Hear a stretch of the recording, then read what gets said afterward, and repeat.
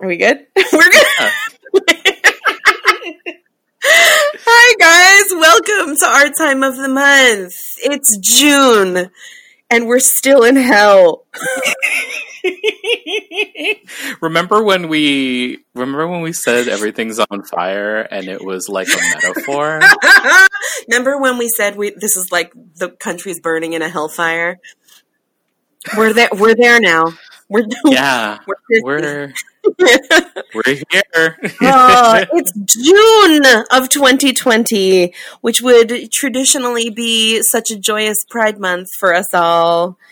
And holy hell, it is not.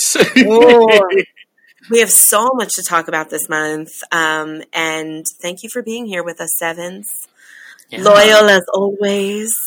Loyal as always, you sevens of listeners. You sevens. Did we want to up that number? Did we want to say maybe like a 9? I think we said 9s, yeah. You know. 9, I feel like 7s rolls off the tongue better, but yeah. I feel like maybe, dare I say we're in the teens? Maybe in the teens, you know. Listen up, 9s. The 10s are talking. Like this is true. We can also just blanket statement say, hey, quarantiners. Yes. Because that's still a thing. That is still a thing. It didn't go away. No. So we are here in June, and obviously June was full of Black Lives Matter content. We are absolutely paying attention to all of that conversation, and we are absolutely going to be discussing that in a separate episode because we really want to save space for that, and we don't just want to gloss over how serious this moment in history is for us, for our friends, for our families, for Black artists, for Black authors, Black musicians, Black lives. So we really want to create like the appropriate amount of time and space to discuss that deeply. Yeah, absolutely. It's just like, it shouldn't be a revolutionary or like groundbreaking thing for us to say, right? Mm-hmm. But like Black Lives Matter, mm-hmm. Black trans lives matter. I feel like everywhere I go, I'm like, I'm just going to say it so that way you can all know everything about me and where I stand. 100%. And we're going to give that whole episode to you. And we hope that you will, if you haven't already been lifting up Black voices, Black art, that this is a good place for you to start and to continue to support. Absolutely. So in lieu of that, we're dealing with, a still quarantined artistic world. And while we're all still sheltered in place, hopefully sheltered in place or at least mm-hmm. masked and out in the world, mm-hmm. We are still relying on artists to get us through this, right? So we're still reading a ton of books, and we are still relying on Netflix and HBO Max and Disney Plus and all of the streaming services to really kind of get us through this difficult time. Exactly. So. Quibi, Peacock coming out in July, everything. So much stuff is going on right now. So in lieu of that, Pride Month has really been scaled way back. Sad for Joe's Gay Corner. But Josephine, we are not without content for this gay pride, are we? No, absolutely not. And it's so interesting because like the content that did come out, it was always kind of like, I think people felt guilty producing that because it was stuff that they already had planned for Pride mm-hmm. Month, but like, I think they were just like, we're not racist, we swear. Let's release this thing that's really white. Yeah. It's been a difficult time to release art or to feel like you have permission to put mm-hmm. stuff out there as well. And I think anything that saves space for oppressed people and anything that contributes some joy into the world right now, mm-hmm. or tells stories of oppressed people, like anything that contributes to the conversation is really going to be valuable and so needed in this time. So we're going to come at you with some Pride content. For sure.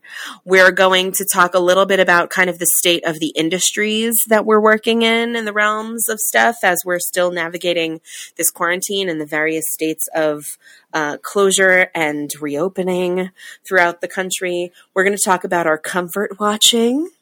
And of course, Joe's going to talk to us about what he watched with his parents, and a little bit of a check-in because I'm a teacher. I want to know if we did our homework. So the first thing I want to talk about is, can we start with comfort watching? Yes, please. Okay, we're going to start with comfort watching. What have you been watching this month? Or what is like the one main thing you watched this month that has felt warm and ooey gooey like a good cheesy mozzarella stick inside of you? I mean, that's so interesting, right? So like I did subscribe to HBO Max, and I have been I've been watching Friends again. I've been watching like Gilmore Girls, Which is like so those dated now, isn't it? Isn't it amazing? Oh god, it's so dated and like it's really bad. Like it's and it's like a lot of it is not funny. It's like real cheesy. Yeah, I know. But it's comforting. It's comforting. It's comforting. It's that's my journey to go on with that. Mm-hmm. But I think the show that's been maybe not ooey gooey, but it's definitely provided a lot of belly laughs is on Netflix. It's called Floor is Lava. It's exactly what it sounds like. Basically, it's a game show where teens go into this giant room that has all of these like furniture, but the thing is that the floor is lava. So there's it's water, but it's like water that's either been dyed or somehow the lighting makes it look like lava. Yes. And their job is to get from one end of the room to the exit. And they're like jumping over things and like having to do monkey bars. And it's a lot of physical exercise and exertion. And I'm like, I look at it and I'm like, my knees, I'd be done. I would be in the lava. This is not, You'd hit that floor. For me. I'm going to be all up in that floor. And I recommend everybody watch the episode where the first team that goes is 3 flight attendants. One of whom is a 6-foot drag queen named Chicklet. And he's not in drag, but he talks about it and they call him Chicklet. And it's like, you can totally see their dynamic, their personal dynamic. But the reason why I want everybody to watch that particular episode is because it was the first time in months that I heard my mom like belly laugh uncontrollably. I love that. Was watching this, and it's also just a fun time, and you're really rooting for people, and sometimes you're really rooting for people to fall into the lava, which is really great. And that's episode 5 of this season. So please, and it's just the first one, and if all you watched was just that one episode, you're good. Exactly. All right. If just for the joy of your mom. Exactly. Just know, and it's like, because you can tell they're like 3 kind of like scandalous like flight attendants, so they're just like saying all these things, and it's just like, I love the idea of scandalous flight attendants too, like that they're just like getting hammered in the cabin by themselves in the back. Yes. And then like the pictures that they show of their friendship, it's like, they're in like Hawaii, they're just like on their layovers. If I was a flight attendant, I'd be bad news, man. I mean, I feel confident that I'd get you to your destination safely, but I feel like I'd also cause some ruckus amongst passengers, especially people who are being difficult, because I don't take shit. Anyway. No, I think you'd be a perfect flight attendant, to be quite honest. Well, if the theater thing doesn't work out for me, maybe we'll see. Yes. And if the pandemic thing doesn't work out for us, we'll see how we go. Yes, exactly. So my comfort watching this month has been online, and I have been on YouTube like every other week watching a series called Reunited Apart with Josh Gad. Josh Gad, who famously voiced Olaf in the Frozen movies, and he played Elder Cunningham in the original Broadway cast of Book of Mormon. So he's a really distinct voice and character actor, but he's also just a big, dumb super fan. And it is like the best thing ever to watch him like completely nerd out with like his idols, right? So he created this web series called Reunited Apart, wherein he creates these really amazing, fantastic reunions on Zoom, all online, with these like classic, iconic 80s movies casts. So in his first season, he reunited the cast of Goonies, like the entire cast of Goonies, the entire cast of Ghostbusters. Okay. With the exception of, Rick Moranis and who's the Ghostbuster who died also? Raimi. Thank you. Yeah. So Harold Ramis, not Sam Raimi. Harold Ramis. But like almost like complete reunions of these casts. And then he did Back to the Future. He did Splash with Daryl Hannah and Tom Hanks. He did The Lord of the Rings reunited, and recently did Ferris Bueller's Day Off. That ended with like a really beautiful tribute to John Hughes. And within these episodes that are actually like really lengthy, they're like 45 minutes to an hour of a reunion. He gets everybody to kind of like reminisce and asks them about certain experiences of filming and what they remember of it.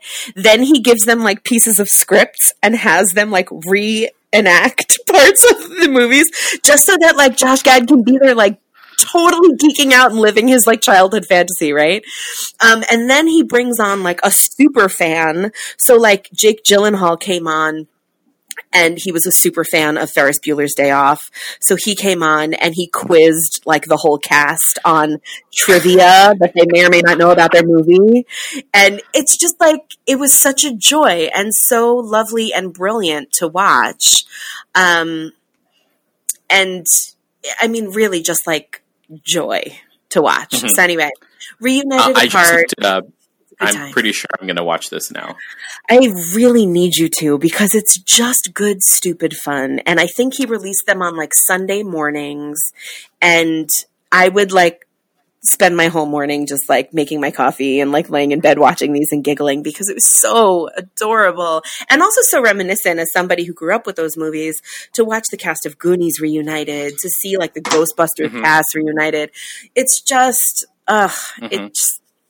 it's like hearkening back to like that piece of nostalgia that we all need to feel comforted, but also it's just like silly giddy joy of like, oh my God, I'm meeting my heroes. And so I just loved it all. It was great. I've never seen the Goonies. The silence was audible there. Like real, like you just froze me in my tracks. How are we friends? I people ask me that all the time, because I tell them, I've never seen the Goonies, I've never seen The Princess Bride. So, I know. Josephine! I know. And it's not because, it's not like it's not ready available. It's just, I feel like my touchstone movies from that time period are like, Back to the Future and Ferris Bueller's Day Off. And, all right, our time of the month listeners, this is my promise to you. Listen to me, quarantiners, you sevens of people. I am going to watch both of those films with Josephine in the upcoming months. We are going to sync up our televisions and watch the Goonies together. Goddamn right we are, yes. We're going to watch the Goonies together, and we're going to watch The Princess Bride together, and you're going to love them, damn it, or we are ending this partnership. There we go. That's my solemn promise to you guys. My fear, though, is that, like, I will watch them, and I'll be like, they were okay. No, you won't. You won't, because these films are timeless. So much so that when I show them to, like, a classroom full of 12-year-olds, they're like, Miss Wendy, what are we watching? And then, like, 10 minutes in, they're, like, riveted and in love with these films, and they're in it. Okay. Do you trust me, Josephine? Do you trust me? I trust you. I do trust you. We will go on this journey together. I will hold your hand. It will be a safe space. I will honor you. I see you. I honor you. We will make space for this. I promise. Okay. All right. I am game. Woo! Yo, we starting off hot. Oh, wow, All right. homework already. 15 minutes in. That was only comfort watching. That's all we did. All right. Let's get into some gay shit. Talk to me about Pride. Pride, my God. If it wasn't for a black trans sex worker, we would not have Pride. Let's just say it. Back for two sex workers. We had Sylvia Rivera, Marsha P. Johnson, and then the third one, who not a sex worker but definitely like the mayor of the village, Stormy DeLavier, who if Marsha was the first person to throw the first shot glass, Stormy DeLavier was the person who threw the first punch at Stonewall, and she was this. There's lots of like rumors around how that happened, because like the mythology of it now is that like Marsha threw the first brick, and then later that has been contested, that there wasn't a brick thrown, and that Marsha showed up later, like after the fighting had started and all of that. So the story around it is a little obscure, and there's lots of different versions of it. But regardless, Pride started as a riot. Yeah. It started as the Queen's taking back what's theirs. Exactly. So that being said, there was still a lot of gay content because it's still June. You could tell that, like, if you were always going to be a basic white gay insta gay, then, you know, your black square for one day was not gonna, you know, really do much. But there were people who, like the people that I followed, they're like consistently posting, you know, resources and books and things and how to like uplift people. So yeah. That being said, one of the first things I did for Pride Month is I watched the Trixie Mattel documentary. How was that?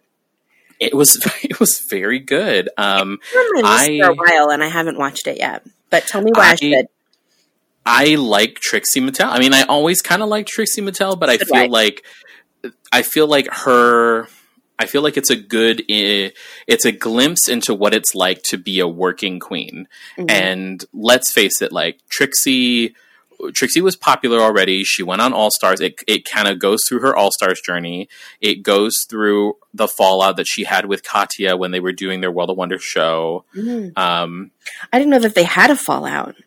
Oh yeah, they had a huge falling out because Katya had to. She admitted herself into rehab again because she had like a relapse, and there were some, you know, she was very concerned for her mental health, and so she left the show for a while. And that's why, like, if you go back and you look at the shows from that time, it's like Bob the Drag Queen is on as the replacement for Katya in the meantime. What show is this? It's called oh my god, what is it called? I think it's called or something, like it's some word. It's a World Wonder show with Katya and Trixie. And I remember listening to Katya on a podcast talk about, like, it was like the first interview she did when she got out of rehab, and talking about like how she got there, and it was this really long, drawn out thing. But So the documentary covers that. The documentary covers like all of the press for All Stars when she wins. Covers her winning All Stars, and it's just a nice insight into what it's like to be a queen that works and has to like travel like Europe with her bags and what that looks like and all of that stuff, and the dynamics of her family. You know, her being. Her growing up basically poor in the middle of America, in the Midwest, I should say. So it's all of that stuff. Plus, out of everybody's music, that all of the queens that have ever produced music, I like Trixie's the best. She's a really like legit musician too. Yeah, she's a legit musician. She plays instruments, and she actually has like songs that I'm like, wow, you can tell that a like folksy singer-songwriter wrote this. Yeah, she's not an auto-tune queen. No, she's not an auto-tune queen. She's not a parody girl. Mm-hmm. She did write a novelty song on her new album that's dedicated entirely to Jesse Eisenberg. But I mean, it's very smart. But again, like I recommend it. If you're a fan of Rue Girls, if you're a fan of Drag Race, you definitely should watch the Trixie Mattel documentary. Awesome. Cool. Well, now I will. It's on my list. I totally will. So you're going to watch Reunited Apart. I'm going to watch the Trixie Mattel documentary. Put that in our homework. Okay. Let's talk about a new season of Queer Eye. Ooh, all things just keep getting better. First of all, I love their intro, that they're all in like colonial like garb in their intro because they're in Philadelphia. Save for the one episode they did in Jersey. We'll talk about that in a minute. But I have things about that too. I bet you do. I do too. So the majority of their season is in Philly. And so what did you think about it? It wasn't the worst season. I mean, but it's like, so full disclosure, me and my guy I'm making him watch Queer Eye from the beginning because he hasn't seen any episodes. Early seasons of Queer Eye were killer. They were the best. Oh, we just finished the first season. As of recording, we finished the first season. It's so emotional. Yeah. And it's so emotional. It's very good. And so we're about to start season 2 and we'll see what happens, but it's Anthony is good in season 1. He's not the best. Like, he's a little more like, you know, kind of like a golden retriever in a little bit. Yes. What I do appreciate is like, as like Jonathan gets more comfortable and, you know, season 1 was in a coming out as non-binary. Like the choices with wardrobe get more bold, more comfortable, more true to, authentic to who they are. So that's something. But again, with this current season, definitely highlights, and I thought it was really fun. I mean, I love a gay priest situation. Yes. But, I mean, to be quite honest, I think my favorite episode was the dog groomer. You know, I will not fight you on that. And I don't care about animals. Remember, that's not a part of my brand. So, yes. Here we go. Like, I have a very specific brand and animals are not a part of it. So, that is true, yes.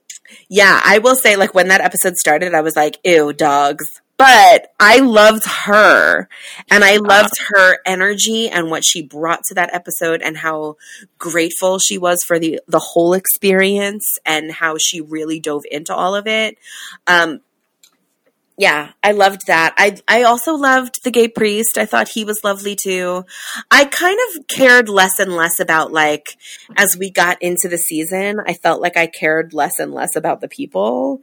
Like, yes. Like the meek women who are like, I'm an anxious activist and, you know, I'm the doctor and like, who cares? Like, I know. I'm like, no, I need a troubled gay. Give me like a gay on a journey. Give me someone shaving a beard. I need like a whole experience. So exactly. The woman whose husband has like, you know, I think it's Parkinson's or Alzheimer's. Yes.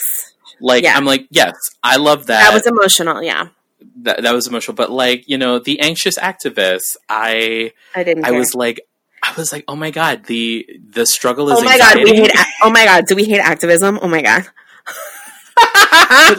The struggle was anxiety. That was it's like, y'all, it's 2020. We all got anxiety. We get it. We're not downplaying your story, but like, do we need to make television out of it? I don't think so.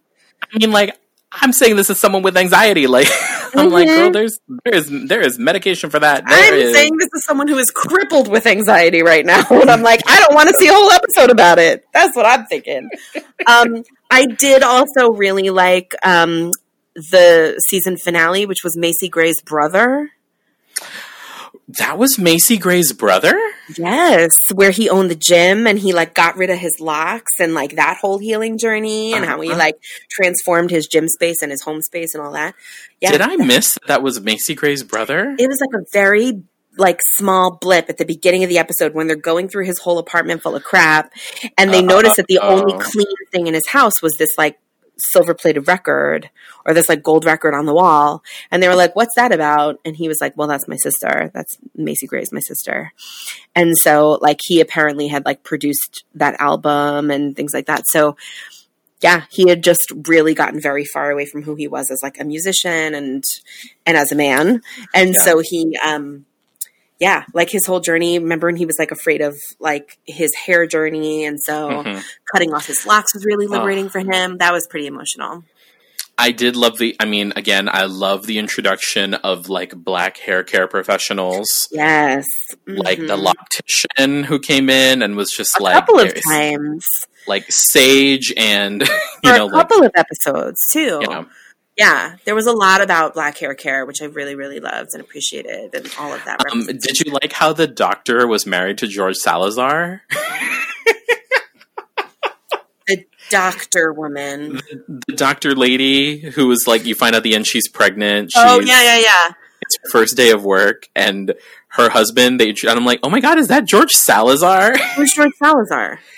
He was Be More Chill. He was Seymour in the Pasadena Playhouse. That's actually him or no? No, it's not him, but it looks exactly like him. And I'm like, that wasn't him, no? Oh, okay, got it. No. I'm like, because George Salazar is gay, right? Oh yeah, very much, George. But like, yeah, that woman with the dog, and like her family's like supporting her, and that, I mean, like, I have to say that she must do a really great job, because if I had to take my dog to that bus trailer, she must be doing like magic. And then also, like, I curiously like peeped her Instagram, and like, did you too? I did. She just like mouthed the words, "Me too," and I'm like, they can't hear you if you whisper that. If you just mouth it at me, you got to say the words. Yeah. But so she's booked like months and months and months out. So I think her business has really taken off as a result of this experience, and so that was really great. But I mean, I feel also very much that like just the comfort of knowing that we were going to get the Fab Five back, you know, that like, that they were coming back to us because we needed that experience of, again, like we're searching for joy here. Right. And so we just need things that make us feel good. So, so Queer Eye, regardless of whether or not it's like a meh season, it's still worth watching. It's going to be exactly. Good. Yeah. Totes. You have the next item on our list. Yeah, so I wanted to bring this up because while this is definitely like Black excellence, this is very much like a pride thing. So I've talked about it before on the show. There's this off-Broadway musical called A Strange Loop, written by Michael R. Jackson, who it's about a gay Black man and, you know, struggling with writing a gospel play to make people to basically kind of quote unquote sell out. Anyway, the reason why it's coming up here is because it won the 2020 Pulitzer Prize for Drama. Yes. And do you know the musicals that won the 2020 the Pulitzer Prize for Drama? Hamilton was one. Hamilton was like Sunday the only. Sunday in the Park with George, South Pacific.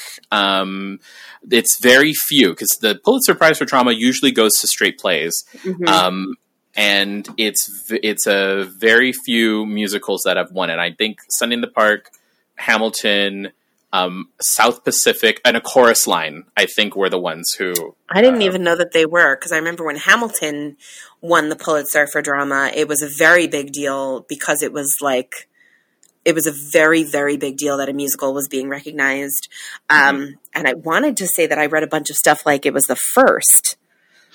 It was, well, and that's the thing, is that, like, I mean, I'm the trivia brain in me, right? So it's just like, I looked it up, and it's very limited. And just also being able to like celebrate that. So the lead in that, his name's Larry Owens, and he's a gay Black comedian, and seeing him like celebrated on Instagram was just a beautiful expression of like queerness.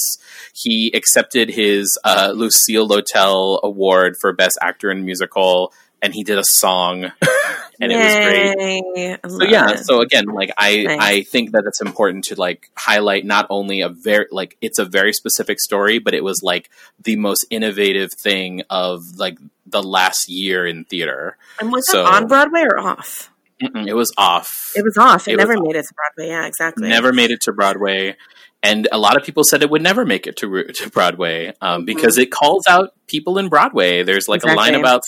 There's a really unflattering line about Scott Rudin in it. But yeah. That's great. And also, the Pulitzer comes with a cash prize. So that's a big deal also to give it to an off-Broadway production, because off-Broadway is not where you make your money. Off-Broadway, you're making like $400 a week or something like that, you know? So to be given that kind of monetary gift also will really amplify and elevate the voices of those kinds of stories. And so that's such a gift. That's great. Yeah. Yeah. Thank you for bringing that up. Oh, of course. Yeah. Have you been following All Stars season 5? Oh, you mean the season of Conflama? What's Conflict and drama? Conflama? Conflama. We're, of course, talking about RuPaul's Drag Race All Stars season 5. Conflama, was that something they talked about on the show?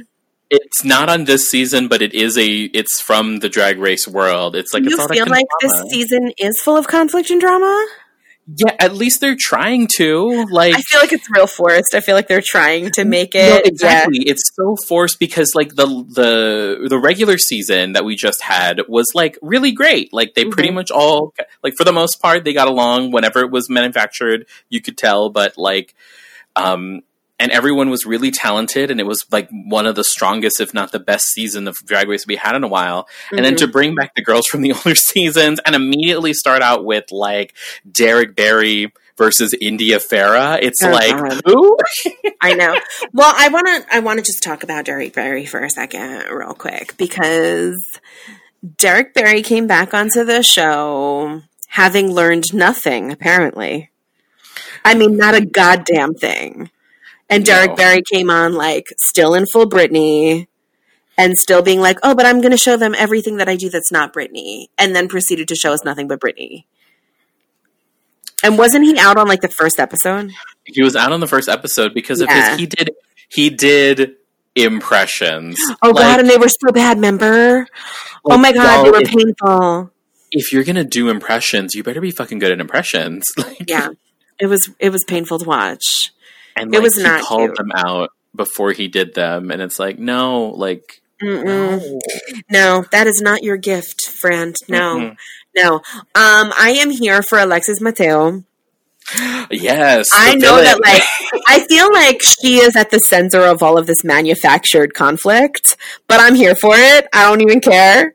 And so I'm like, yes, Alexis Mateo, yes! Like, I just love that she's, like, unapologetically who she is. She's like, I look fucking sickening! Like, I love her. She's the best.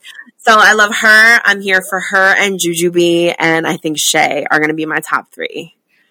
I don't know why I'm here for her, but like, and she's not in my top 3, but Blair Sinclair's whole like storyline is like, it's like from like demure 50s to like, you know, this like sex pot. Like, she is fucking gorgeous. Oh yeah, and she has come back with like a tude. Like she is, but like also come back with like so much personality. Mm-hmm. And a lot more confidence. Yeah. So I think her growth there has really shown. But I'm here for the veterans. Like, I'm here for the OGs. You know what I mean? Oh, yeah. With the exception of Shay, who's, like, not that veteran, but, like, really pulling a strong game right now. Like, I'm here for Jujubee. Like, always and forever. Love her. Yeah, Jujubee is going to be my, like, Jujubee needs to make it all the way. Like, oh, God, yeah. Yeah. Jujubee needs to make it. Also, here for the lip sync assassin, for goodness sake. Oh my God, yes! I love. And Evie Oddly gave like the first lip sync assassin and just crushed the house down. Like, it's pretty phenomenal. It was really, really great. Who else were the assassins that we've seen so far? Alyssa Edwards. Oh my God, Monet Exchange. Mm-hmm. And then Morgan McMichaels came back. Oh my God. And the thing is, they have a lot of time to prepare for the lip sync. Like, that's all they're there to do. And especially Shay to beat Alyssa Edwards, like, come on. Okay, right? Yeah, I'm here for it. That's what made me think, like, okay, maybe she could do it. I don't know. I'm kind of over Cracker. Oh, Cracker. No, girl. Cracker needs to go home. Cracker, I kind of don't care about her. Also, India Farah needs to go home. Cracker needs to go home. I'm not here for either of them. India, I'm like a little bored salty with about India. Mayhem. Mm-hmm. Oh yeah, may she rest. Because I love. I mean, she's one of like our She's LA great. San Diego queens, and I miss her. Yeah, she was sent home pretty recently. Yeah. She's good. She was strong too. But yeah, India Farah is like, I feel like she's boring. Like she can turn a look. That's it.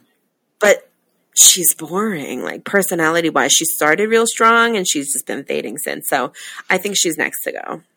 Yeah. And I think we match on the top 3. I think that's a very solid top 3. We do? Art Time Quarantiners. You'll be pleased to know that Joe and I are still friends. Because they're 3 finalists, too. Yeah. Like, they're 3 people who were finalists in their seasons, and it could have been any of them. But, yeah. We are united on this front. Mm-hmm. We stand strong together. We are stronger together. Apart. Yes. Yes. Yes, I'm here for it. So stay tuned. Obviously, next month, we're going to talk about how that season all finishes out. And speaking of out... so Disney released... Disney Pixar, I should say, released a short film, animated short, on Disney Plus called Out. And what the premise is that it's a young man who is moving out of his current home and into a new place with his boyfriend, but his parents don't know he's gay. And through the magic of Disney and body swapping with a dog, he finds a way to come out to his parents. And it's just delicious. And it's so much fun. And it's very, like, honest. And I was like, I think I got a text from my friend, from one of my friends, and it was like, "You're in an interracial gay relationship. You need to watch this too." Aww. And it's really sweet, and I've watched it a couple times already. And what's really cool is that I think it was also done because it's at the very end. There's this logo for what I'm assuming is like the LGBT group within Pixar, like it's the out animators or people of Pixar, and I think it was they were part of the reasons why they did it. That's great. You know, it's like, I mean, what gay with a pet can't relate to, like, their dog and all that stuff. So, and it's beautiful because it talks about, like, you know, it's like that feeling when you push people away because you don't want them to know, you're not ready to show them who you are yet, or you're afraid of, like, whatever that potential ramifications might be, and all they want to do is be close to you. So, recommend. Layered. Super layered. Love that. Can we talk about, we're going to talk about, the preview that is out, or is the movie itself out, for a film called, who cares? But it's called Jenny's Wedding, and this is some bullshit, starring Katherine Heigl. Now, Katherine Heigl of Grey's Anatomy fame, and then every, like, chick flick immediately following thereafter. She had a run of it. She had a couple of good chick flicks in there, and then kind of disappeared for a minute. So she came back with a real tone-deaf movie playing a gay woman who is looking to get married, again, because Katherine Heigl can only do movies about getting married and that being the ultimate happiness. And so Katherine Heigl apparently is engaged to Alexis Bledel, who should also know better than to do a movie like this. Who did fucking Handmaid's Tale with an actual lesbian, like, where she also played a lesbian. Like, come on, girl. Yeah. So there's a lot of problematic things here. What are your thoughts on this? And granted, y'all, we saw the trailer. Like, only the trailer. And from this trailer, I was like, the fuck? Is this the LGBT version of Green Book? It is the gay Green Book, guys. It's the gay Green Book, everybody. And we only saw the preview. On this preview alone, it is the gay Green Book. Yes. So, what did I think? I thought, wow, we're still telling this story. I mean, yes, it's still happening, right? But like, did we? And also, it's like there's like in the preview, there's a conversation about like, you know, who's gonna wear the dress, and it's like, gender roles. Yeah. There's so much archaic language in there, which granted a lot of LGBT families are still stuck in archaic language that they know. But honestly, I feel like in 2020, we have a responsibility to be telling stories that are beyond the struggle of that. At the very least, let's get some gay people up in there. Can we actually get lesbians to tell that story, please? Yeah. At the very least, that's like, and again, we don't know anything about the writers. We don't know anything about the crew. We don't know if this is like a transparent situation where, like, you know, the main person is a cis man playing a transgender woman, but all the crew and all the creative team is gay. We don't know any of this. What we do know is that it stinks to high heaven as the gay Green Book. And yeah, and it's just like, and it's also, it's two femmes, like it's two femme presenting women who are both going to wear dresses. Like it's like completely, I don't know, because like that's what's palatable, right? Like we can't have two, like, you know, mask presenting women. We can't have two, we can't have any of that. So it's like, why? But again, we don't know. If you watch it, let us know if we're wrong. I have a feeling we're not, though. I feel like our initial gut reaction to watching something like that is correct. Like, we're not turned on by seeing something like that. We're not intrigued about seeing a story like that.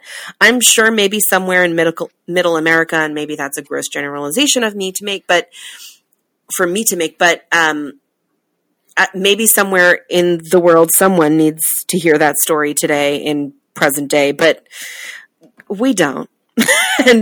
and in fact, it seems really counterproductive. And it almost seems like we're taking several steps backwards by endorsing films like that, you know? And speaking of, and I had forgotten to put this on our list, so I just kind of did a quick ad because you brought up Transparent. Netflix released a documentary called Disclosure, which is about the trans story, you know, of trans Hollywood and trans women and men who have been a part of the conversation since the beginning of cinema, really, and kind of the narratives there, and how when you take someone who doesn't identify in that community, right?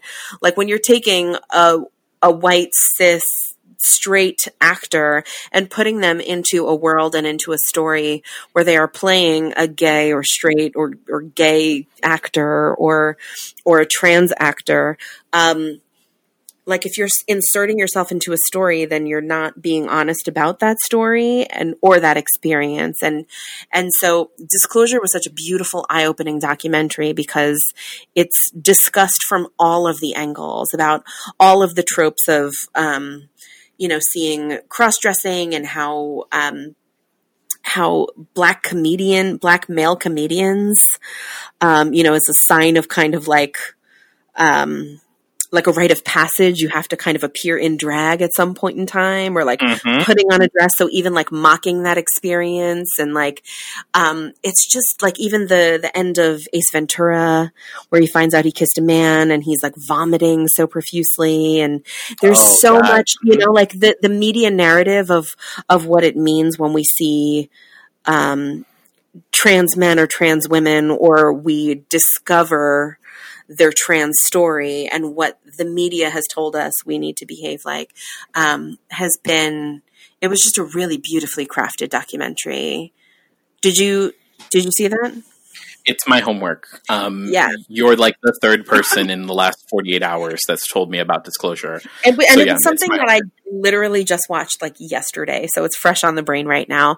But every trans artist that you can think of really is a part of this film, and it's told in a really like layered and in-depth look at the trans experience, not just in Hollywood, but in media across the board, and like the history of that, even from, who did Birth of a Nation? W.D. Griffith. Yeah.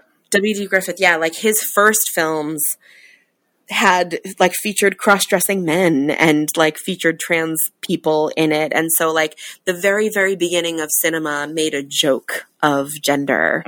So like, if that's what we're going on, right, then that's like what the trans person is up against today. And so it was just a really important documentary to be watching, especially during the Pride conversation. So highly, highly recommend. Awesome. Yeah. You have had some interesting, this is a completely awful segue into our next segment, but talk to us about game shows, Joe. So first, I don't know who decided this at the Celebrity Family Feud creative team. But they had their weekly episodes. They had, I just watched all of the ones for June, and they all had some sort of like gay bent. So the very first one, which was in the news and people were really excited for it, it was Celebrity Family Feud, Queer Eye OG versus Queer Eye New Cast. What? I didn't see that. Oh yeah, girl. Wait, were all 5 OGs back?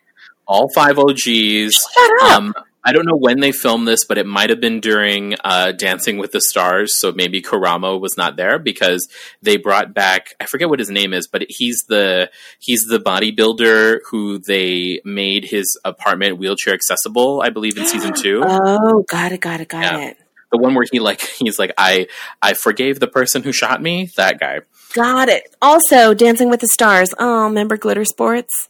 Oh, I miss it. All right, thanks. Continue. So, Karamo's not there, but all 5 of them are. And it is like Steve Harvey, you can tell that he's like walking through a minefield. Yo, serious. Oh my God. I mean, like, he's not disrespectful, but he is definitely like, not in his element. He is not in his element. Everything with Carson Kressley is amazing. And you also, it also kind of revealed, what was interesting is that, like, it revealed how gendered the show is. We asked 100 women some very heteronormative question. Yeah. And then he's like, and then it's like, wow, you couldn't, like, turn that on its head for the gay show for, like, these two, And Jay Rodriguez actually brought up a good point. He's like, I just want to thank you because, like, I never, like, this is, like, we're all one big family, even though we're 2 separate casts, we're one big family in, LGBT community, in doing this show together. And so, like, and I don't know if I've ever seen a family like this on television. So he thanked him for that. I'm like, oh, thanks, Jay. Thank you, Jay. That's great. But, like, Kyan was back, like, all of them. They were just looking like your gay uncles, your gay dads, and I'm here for it. Kyan, spray delay and walk away. Yes, spray delay. Oh, my God. I am here for Kyan, always. Jonathan brings that back in season 1 with Cologne. I know. And when I was watching it with my guy, my special learned it from Kyan. Yeah. He started cracking up, and I was like, "You've never heard that before?" And he's like, "No." And I'm like, "Yeah, you like spray delay, like delay, walk away." Like my straight cousin, like showed me, like he learned that from Queer. He learned that from Kyan and the original Queer Eye for the straight guy. Oh God! Hence branded as Queer Eye. So that was the first. That's the first episode. The second episode is it is Andy Cohen and his like Radio Andy cast member, like everyone who does this radio, versus the Real Housewives of Beverly Hills. I heard about that. Yes, and like Lisa Rinna and everyone's back. Dorit, who Steve Harvey to pronounce Dorit was a very fun. I don't know any of them. Yeah, I mean I know who Lisa Rinna is, but.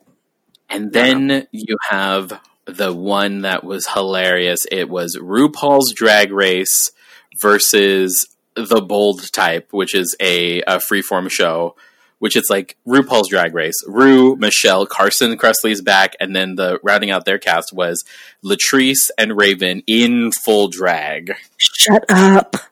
What channel is this on? This is on, is it on ABC? It's on I know you got Hulu. It's on Hulu. Just type in Celebrity Family Feud. All right, I'm getting into it because I need to. I'm going to do the whole shebang. Oh my God. It's so good. There's like, it's so good. Yeah, I love That's awesome. Yeah, speaking of, yes, I know you have Hulu. I have every streaming service there ever was in the history of access because I need to be able to watch anything I need at the drop of a dime as long as we're sheltered in place. I'm going to get Peacock. Like, what is Peacock? Peacock is NBC's upcoming streaming service because it's going to have all the episodes of Mad About You, which I like. I can't wait to watch. And the reboot, like they've rebooted and they're bringing the bucket back. So let me get it, and then I'll let you know. Let me know how that goes, because I'm like, do I need to spend more money though? See, here's the thing: I canceled cable. Because I thought I was like doing a good thing, right? I was like, I'm going to get rid of cable. I'll just have Hulu. I'm going to cut that cord. I'm going to cut the cord. But then I realized I had Hulu and I also had Prime. And then I had added HBO to my Prime. And then I had all of these services like before I knew it, right? And then I was like, man, now we're quarantined. We're sheltered in place. And so I want YouTube TV. And so now I'm Disney paying. Plus, I have now... Like I'm now spending more than I did when I just had cable. Whatever. I'm accepting this. We're moving on. It's okay. This is yeah. But what really was the true gay triumph of game shows was how in the last month I've auditioned for 2. I am dying over this. Please share with our quarantiners of sevens your game show experience. I'm sure. So the one was the most recent one I cannot talk about because they're still casting. So Hollywood, Hollywood scheme. But the one I can't talk about because I didn't get it was Jeopardy.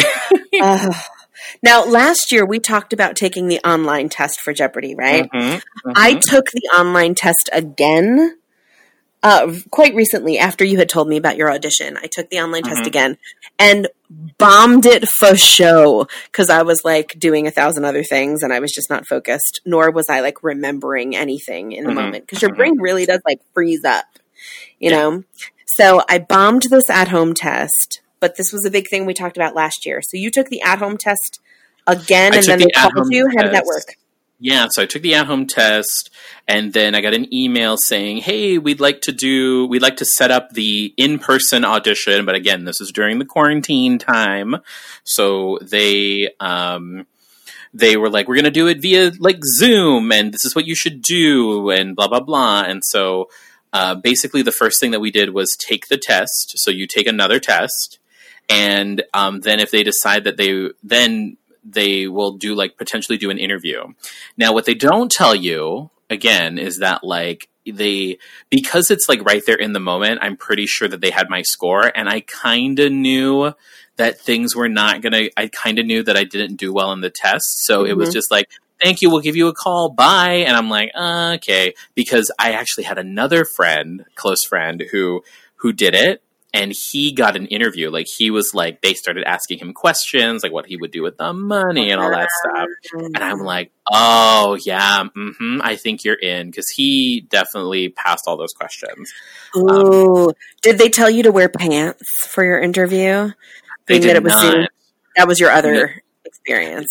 No, that my other experience was like, they told me that they might have me stand up and and that was their like nice way of saying, please wear pants. It's like language for, we understand you're sheltered in place and probably not wearing pants, and you should be wearing pants. But what's so interesting, right, is that like the shows are getting the green light to start casting, to like do casting again, but they're really uncertain about like when production will start and what it's going to look like. And, you know, with game shows, especially with the amounts of money that these game shows potentially could be giving away, you really have no idea if, like, you really can't do it at home, because how are you going to prevent the cheating, right? How are you going to prevent like a quiz show type situation? So we'll see what happens. As soon as I can talk about it, I'll let you know. But who knows at this point when we're going to have like real live game shows again. Yeah. Jeopardy has run out of live episodes now, or recent new episodes. Yeah. So they're just back ordering, like they're playing back episodes now. Yeah.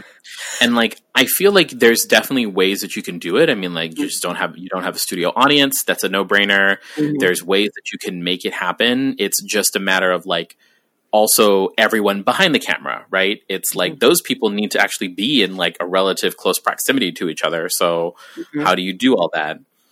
So yeah, we'll see what happens. Cool. But I'm excited, and I'll let you know, folks. I am so excited for you. I love that so much. That's so cool. This is a little bit of an out of character moment thing that on our list.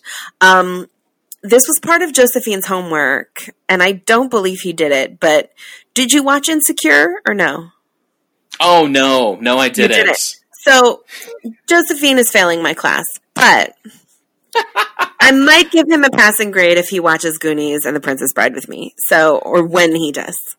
Yes, that is a promise, not a threat. That's a promise. That's a guarantee when that happens. But he was going to watch Insecure eventually. And Yvonne Orji had a HBO special called Mama, I Made It, which was, I feel like it was advertised to the high heavens. Okay. And it kind of was released right like towards the beginning of June. So it was kind of at the height of Black Lives Matter and a lot of the tension that was happening in America. And she released a statement saying like, listen, this is my resistance. Like an act of Black joy is resistance, you know? Yeah. And it's so true. Like her show was all joy, and it was all about her story growing up in both Africa and the States. And so coming from a Nigerian family and going back. And so she takes like a film crew back with her and kind of like shares some experience from her roots and like where she came from. And then like kind of cuts to LA. And then I believe she filmed it in DC where she grew up. I'm not really sure. So don't quote me on that. But the whole special was just fire. Like it was so fun and just really like beautifully paced and like really fun energy.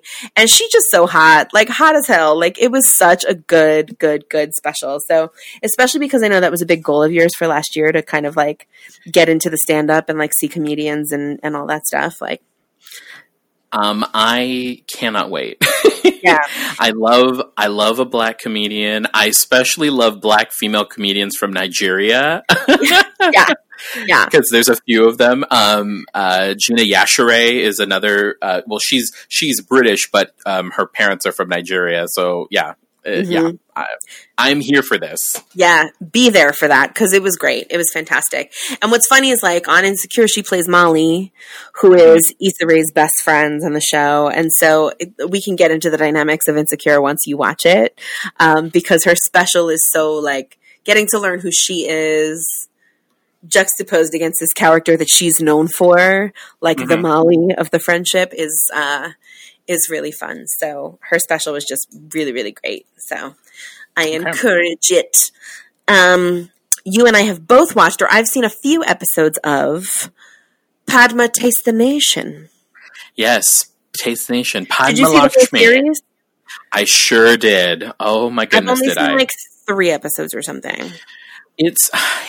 I really like what she's doing, and it's like a way to be. It's a way to put things in a political context, in a political historical context, and it is. It's also just like, yeah, the food of America is immigrant food. Like this is when people say like new when they say like, this is new American or whatever that means, it's like, what does it mean? It's food from other places. And like, there's a really great conversation about assimilation and what does that mean? And like assimilation due to persecution and how it helped the Germans because they were white. Like it's, and also Padma just doesn't give a fuck. Like she just says whatever she wants. She does. But I love that, like, she travels to specific regions of the country and explores the food there. So she was at El Paso, Texas, exploring food at the border there between the two regions of Mexico, between Juarez and El Paso. And so, like, literally exploring, like, the food at the border there, like the burritos and things like that. And then kind of going to Milwaukee to talk about hot dogs and, like, it's just like exploring literally the foods of the regions and the immigrant cultures that live in those regions is really exciting. But the episode that I definitely want to highlight is when she goes to a Navajo reservation and I haven't seen that one yet. Oh, it's great because the first, all you need to know is that when she goes there, she's like, it was important to me in doing this show that's about immigrant food to also talk about the food of the original Americans. Like native this food, yeah, exactly. This is American food. And to native talk about indigenous food, talk about food sovereignty and sovereignty in general. It's great. She eats rat. It's delicious. Like, that's dope. Yeah, I love she's a fearless eater too. Yes, she totally is. And she talks about her daughter's relationship to food and how she wants her daughter to be more connected to Indian food. So it's just, food is a great unifier culturally, and also, there's so much story there. So of course it's going to make for good television, which is why we watch so many damn cooking shows. Oh, goodness. I watched a thing. Okay. A thing. Just one. I watched, on Disney Plus, I watched Into the Unknown, which is a 6-episode series of the making of Frozen 2. Now, I appreciate Frozen and Frozen 2, and I think that they are beautiful films, but it is not part of my brand to be like a Disney fanatic, as Joe will point out to you. Camping and animals and Disney, not my brand.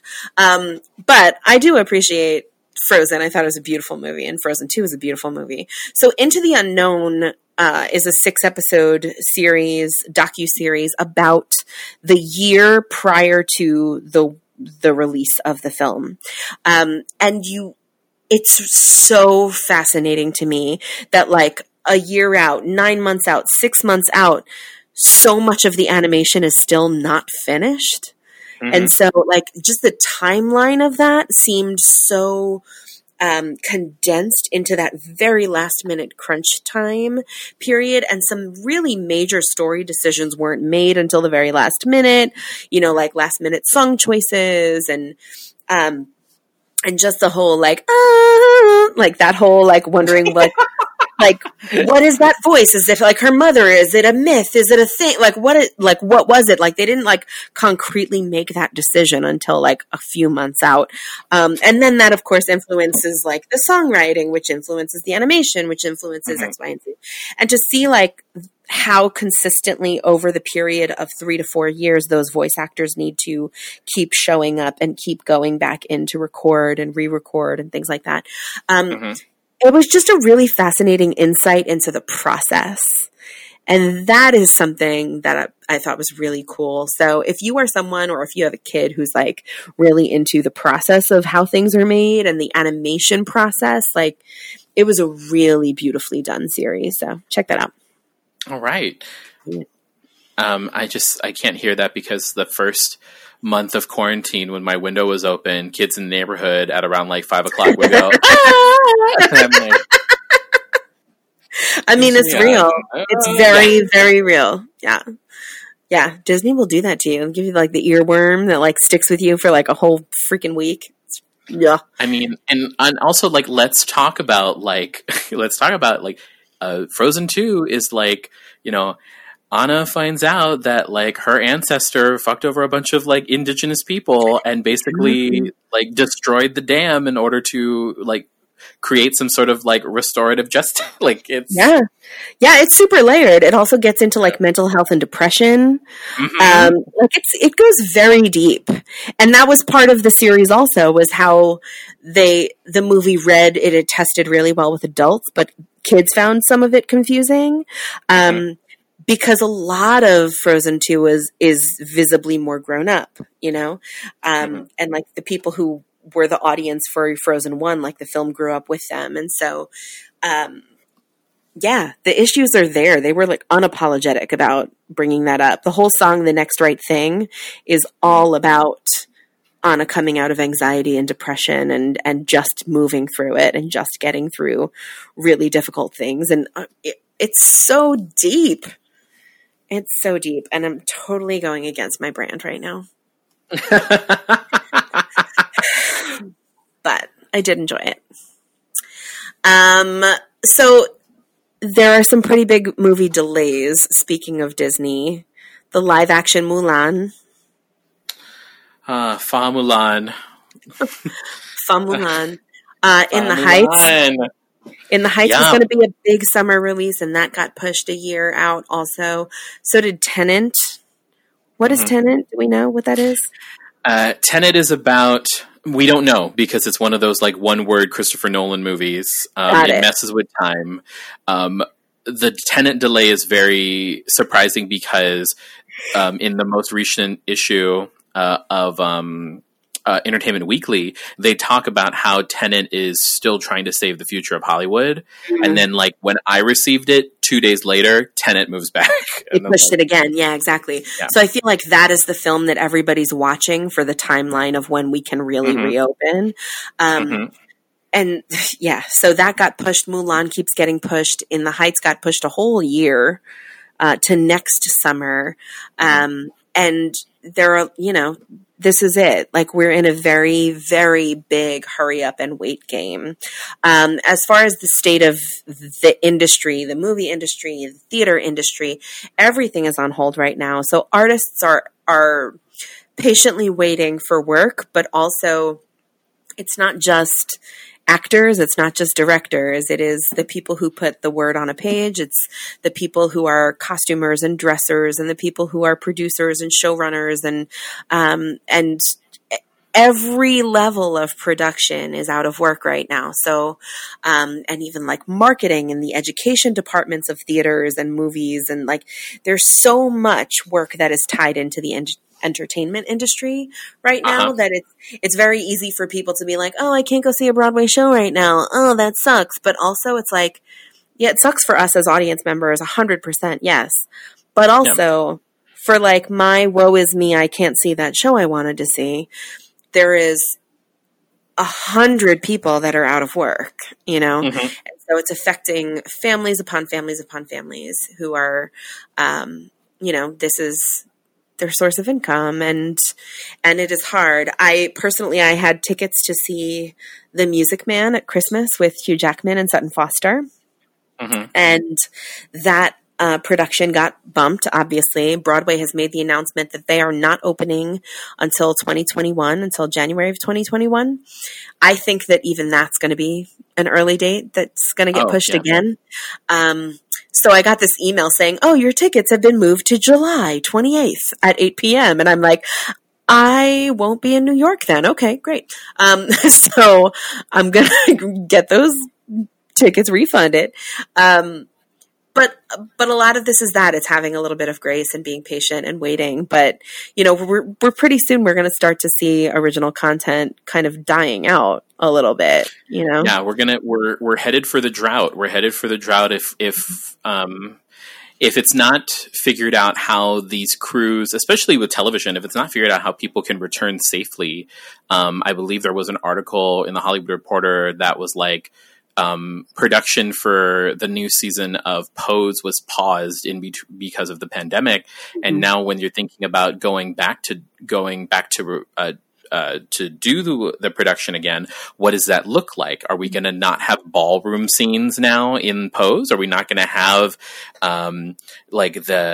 any more love scenes? And which, like, you know, is kind of, I mean, love, especially specifically with Pose, which is like groundbreaking, showing a mainstream viewing audience like Black love, queer love, you know, all of it on screen.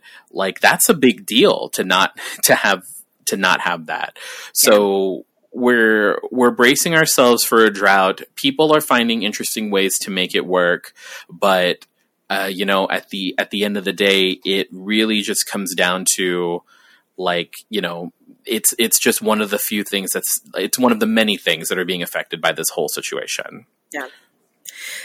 Very, very much so. And so artists, while we are resilient, are grieving a lot right now. And there's a lot of grief and a lot of loss that is being processed, and we're moving through it. But art and storytelling has existed and stood the test of time through plagues, through wars, through centuries from the beginning of time. And so we will 100% make it through this current modern day plague we are experiencing. You know, and it's definitely going to look different on the other side of this. So resilience, fellow artists. People will find ways to make this. People will find a way to make it work. And again, like, if we're gonna let's kind of bring it back to the national conversation that we're having about white supremacy. Like, this is a good way to kind of reset the button while everybody is, you know, not working. They can really focus on what it's going to look like when we do open up. But we'll talk about that in a future episode. We sure will. When we address Black art, when we address Black Lives Matter, when we amplify melanated voices, 100%. And until then, Joe is going to talk to us about what he watched with his parents. The people who made me watching with parents. Thank you, Wendy. So I took it upon myself as one of, like, my parents are not they're not like super conservative bigots or anything like that. So I've been really watching with my mom a bunch of films that, like, are on all of the lists that you see on Instagram and on Facebook regarding, like, movies to watch to, like, help, you know, to be anti-racist or whatever. Mm-hmm. So I chose to not go the documentary route because I feel like if I go the story route, that's actually better. And then we can do documentaries if we want to really dive deep. So I've actually shown my mom the following movies: American Son, which was a gut punch. I told you it was. I saw that show on Broadway 2 years ago, and I said it then. I was like, everyone needs to see this. So American Son. And we had a really great conversation about, like, you know, what it means to, like, yeah, he shouldn't have had that sticker on that bumper sticker, but, you know, it's also the police's responsibility not to shoot someone, like, you know, so talking about police violence in that way and the internalized fear, especially from, you know, having, and, you know, all of that stuff. So yeah, then I made her watch Get Out. I didn't tell her it was horror specifically because I knew she would have not watched it, but I just said, it's a good movie. And how did she respond to it? She was, she watched Invisible Man, with Elizabeth Moss. So yeah, I was like, if you can take Invisible Man, you can take Get Out. And I think she really liked it. The last 5 minutes is really all I wanted to show her. And then we actually watched the deleted scene of the original ending for Get Out. Really great conversations there. And then my parents both watched Black Klansman. And I gotta say, Black Klansman, the main reason why I knew they would like it is because the music, because it's of that time, they're from that time period. And they were, like, singing along with it. I'm like, oh, this is great. But, you know, again, it's just like, it's very hard to kind of see those images and people being such overt racism. And yeah. So speaking of the Black Klansman, which is a Spike Lee joint that he very famously won his first competitive Oscar for screenwriting, he he also just recently released The Five Bloods on Netflix, which is about five Black Vietnam veterans returning to Vietnam. So that was super layered with the Black experience in Vietnam and PTSD and the story of how we treated our Black soldiers and how they were treated upon returning to the country. That's worth a watch also. Yeah. So like along those lines, right? We haven't watched The Five Bloods yet, but like along those lines, like that, their time period that they remember is definitely like the Vietnam era. Yeah. So one thing that I'm adding to the list right now is we watched The Post with Meryl and Tom. Sure. And then that sent them on like a week and a half of like wanting to watch movies about that particular time period. So we watched The Post and 13 Days, which is about the Cuban Missile Crisis. Yeah. And they want to watch All the President's Men. And we watched Let's Parkland. get into the dig down of Nixon. Go ahead. Exactly. Yes. We watched Parkland, which is a film that's about Kennedy's assassination, but told from the perspective of like all the people around it, like Lee Harvey Oswald's brother and Abraham Zapruder of the Zapruder film. So, yes. Damn. There's also on my list, there's a Bobby Kennedy miniseries on Netflix. It's like a 4-part docuseries on Bobby Kennedy's story that I'm really interested in watching. That's been on my list for a while, so I'll let you know. Yeah, that's a good list for moms and pops. My mom, I was talking to her about The Five Bloods, and she was like, that's about Vietnam, right? And I was like, yeah. And that's, like, for my parents, that's a really difficult thing for them to kind of dive into because they lived through it, Yeah. And my dad watched all of his friends being drafted, et cetera, et cetera. And so it's like,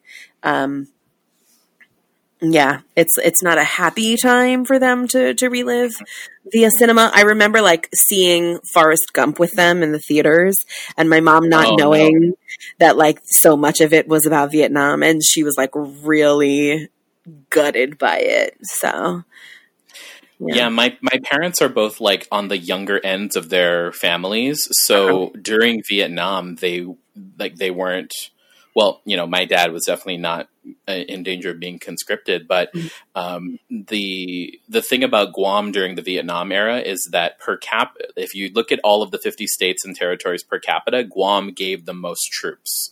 So there was per capita. So, I mean, and so there's a whole thing about like, and also proximity, where like Guam's right there next to Vietnam. So there's a huge veteran community that specifically like bonded over Vietnam. And so that's I was gonna say like it's nothing. I'm not gonna say it. It's too much. Okay. Were you gonna cross a line there? I didn't want to potentially cross a line. Joe, I like that you have a healthy fear of me. Okay. I like that you have a healthy fear of me. I mean, I don't want your Uncle Joe Pesci to come and like give me. No! You cut it with that racist bullshit. Stop it. Ooh. Good Lord. Hey, your Italian stereotypes and tropes. Yes. Oh, it's so real though. I know. Let's talk. Like I can't even be mad at it because it's it's kind of real. Let's talk about homework just real quick. Did you do any homework from last month to this month? I watched Shrill. And your thoughts on season 2? Again, I love like a Nigerian woman, like everything with what was her name? Everything Lolly? With and just like it was so good. Fran, right? That Fran is her name. Yeah, Lolly's the actor name. Yeah, everything with Fran was so good, and that like the wedding. And I'm just like, I also love drama at a wedding. Okay, right? I know. It had Ego. It had Ego Wodum in it, which like who is like Nigerian American, and like, oh man, it was great, and like you're not a doctor and all that stuff. And I feel like anyone who has like who that's like a quote unquote immigrant thing, right? But like it's the idea of like the queerness and all that stuff layered into it too. I love the comeuppance we finally get with the fucking boyfriend, like just how that all comes to a head. I kind of love the turn with John Cameron Mitchell. And you were so right about like how interesting it is with Patty Harrison's character, the assistant who like lives with them. Yes. Yeah. So like some of like the best lines of the whole season. So good. And I may or may not like music. Also, this music in this season was very good, and banger, I want to call attention to. I had to download the song. It was where the comedian Peter Smith. He's at that. They're at that open mic, and they sing "God Only Knows" by the Beach Boys. But it's like very like it's so beautifully done, right? Yeah, and it's just like a pleading song. But it's like when you listen to how he did it or how they did it with, I'm sorry, Peter Smith identifies as they, them, there. I apologize. How they did it and how like the words like really informed it. It's like when you listen to an acoustic version of Take On Me by a-ha, it's like, it really like, oh wow, this is what that song is about. But we've never heard it that way before. Yeah.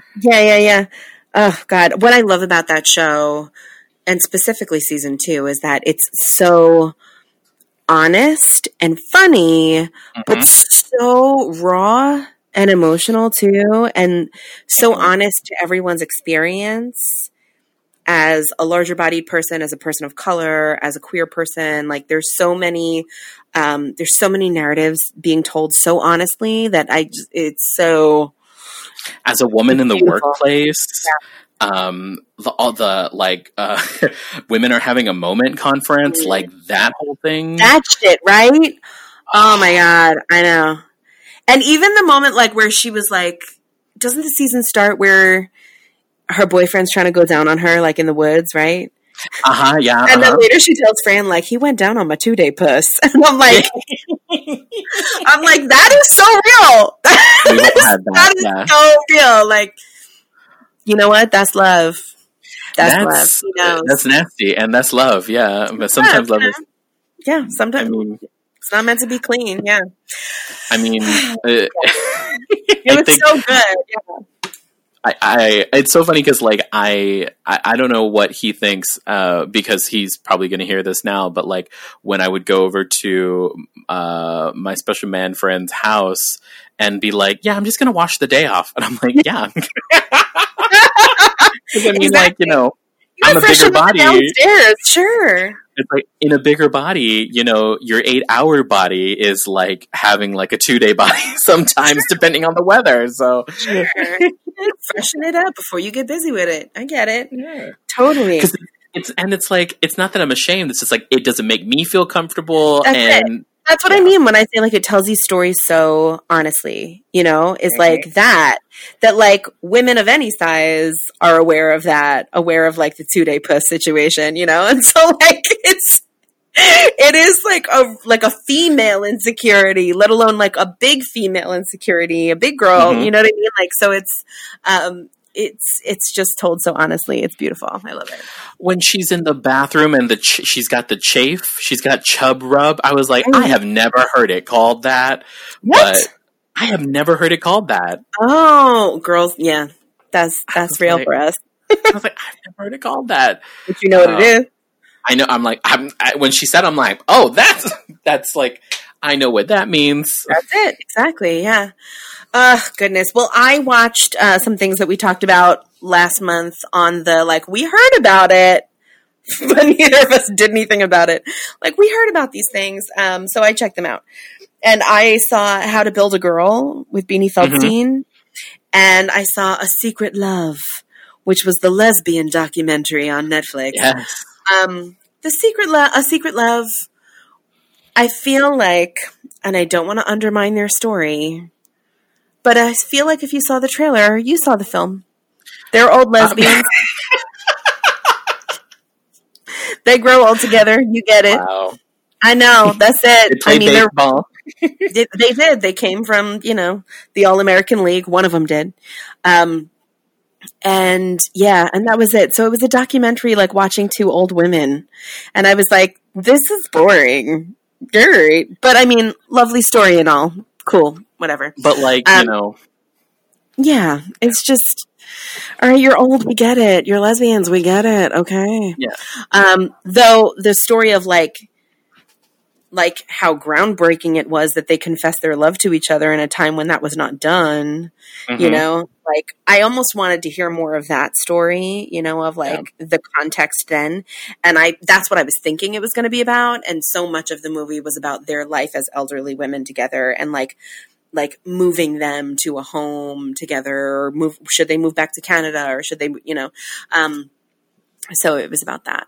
How to Build a Girl was a different story. That was something that had gotten like really, really great reviews on like the festival circuits. And I had wanted to see it for a while because I love Beanie Feldstein. And while it's a good, fun story and there are like some fun little cameos in it, I'm always like hyper aware of like British accents when that's an American. Oh no, is she British in it? She's British in this. Yeah, it's a British film. The whole thing is a British film. And I'm like, well then why cast Beanie Feldstein in it? I mean, she's charming and adorable and lovely, but she is not British. And I feel like that always takes me out of it. Though, I mean, I know she did her homework. She had a whole like Bridget Jones process where she like worked in a cafe for however many months and shit. But like, I don't know. Again, we go back to like my weird love-hate relationship with Renee Zellweger, because I feel like Renee pulled that off, and I feel like maybe Beanie didn't in this one. See, anytime an American, specifically anytime an American actor does a British accent, I think of the 2005 movie The Best Man, which stars Seth Green and Peter Townsend, and Seth Green plays a Brit, and Peter Townsend plays an American. Which the is Best like, Man? Yeah, isn't that like with Taye Diggs and? No, there's another one called. There's another one called Best Man. Best Man. Oh, this one has the article in front of it. The Best Man. Yes, this is The Best Man, and it's like, why would you reverse the accents onto like Peter Townsend? Peter Townsend is British. Like, why? So I think of that and how bad it was. Yeah, I mean, that also takes me out of it when I know that British actors are trying to do American accents, too. Like, that always rubs me the wrong way, too. So, all that say, yes, it was a charming movie. But, meh. I'm glad that I watched it for $5 from home. So, there's that. I have one for We Heard About, at least for this month. Oh, yeah? What did we hear? Because we also heard about fucking Jenny's wedding, too, which we're not going to watch. Yeah. The High Note. Oh, with Tracy Ellis Ross? With Tracy Ellis Ross and Dakota Johnson. She's trying to be her mother? Where she's singing. That's right. Ice Cube is her producer. Oh my God. Okay, we have heard about this. Yeah, we're going to maybe check it out. One of us will. One of us will, and we'll report back. Maybe because it was in it was in all of the it was in all of the commercials, the High Note, and it's like Tracy Ellis Ross, and yes, and then the world shut down, just like it did on Ben Affleck as a big old drunk. Yes, all these movies that skipped their premieres and went straight to digital. Oh well. Because here's the thing, I would totally buy that movie or rent that movie if it wasn't $20 to rent it somewhere. Like I had to spend $20 watching Cats. Yeah. Ugh, barf. Which I haven't watched again, but I'm probably going to. I mean, let's see. Are you going to watch it with your parents? I don't think that would be a good time. I already came out, Wendy. They already know I'm gay. They already know. They know. They're like, we get it. You're gay. Yeah. I don't know what making them watch Cat. Maybe it will have them. Maybe that's what will make me disinherited. It's watching Cat. That, or maybe it'll make everybody cool with drugs. Maybe that's where we're it's time to experiment. is that the next quarantine journey I need to go on? I need to just like do some drugs with my parents. Listen, I'm here for it. I want to hear that story. Yes. The people who made me toking with parents. There it is. There it is. Doing drugs with parents. Yes. Oh my gosh. Well, this has been a beast of a June. We had so much more to say than we thought we did. No, and we have more coming out, folks. We have so much more. Yeah, we do. So definitely stay tuned. We're releasing this month also our delayed May episodes. So we hope that you're listening to May and June kind of together. And so thank you again for saving space with us and for holding off on that episode. And stay tuned for some more special quarantine episodes coming up, and specifically one where we're going to highlight melanated voices and really showcase some Black art. And so yeah, that's what we got coming up, y'all. It's going to be a good time, folks. Well, all right, quarantiners. 7s, 9s. 11s. Maybe? 15s? Question mark? 15. That's fucking ambitious. Shit. 15. Well, I mean, if we can each name 10 people that don't overlap, then it's 20. So, but I mean, 20s doesn't sound. I don't know that. Think about it. Think about it. We're going to come back to you with this. Can we each name 10 people who don't overlap who listen to us? Yeah, it'll be like a game show sudden death. You name someone, and then I'll name someone, and then you name. Yes, we can totally do that. Yes. Anyway, all that to say, we appreciate you guys, and thank you for tuning in again. And follow us on Instagram at Art Time of the Month, and like and subscribe to us wherever you listen to your podcasts, and leave us reviews and stuff because we read them.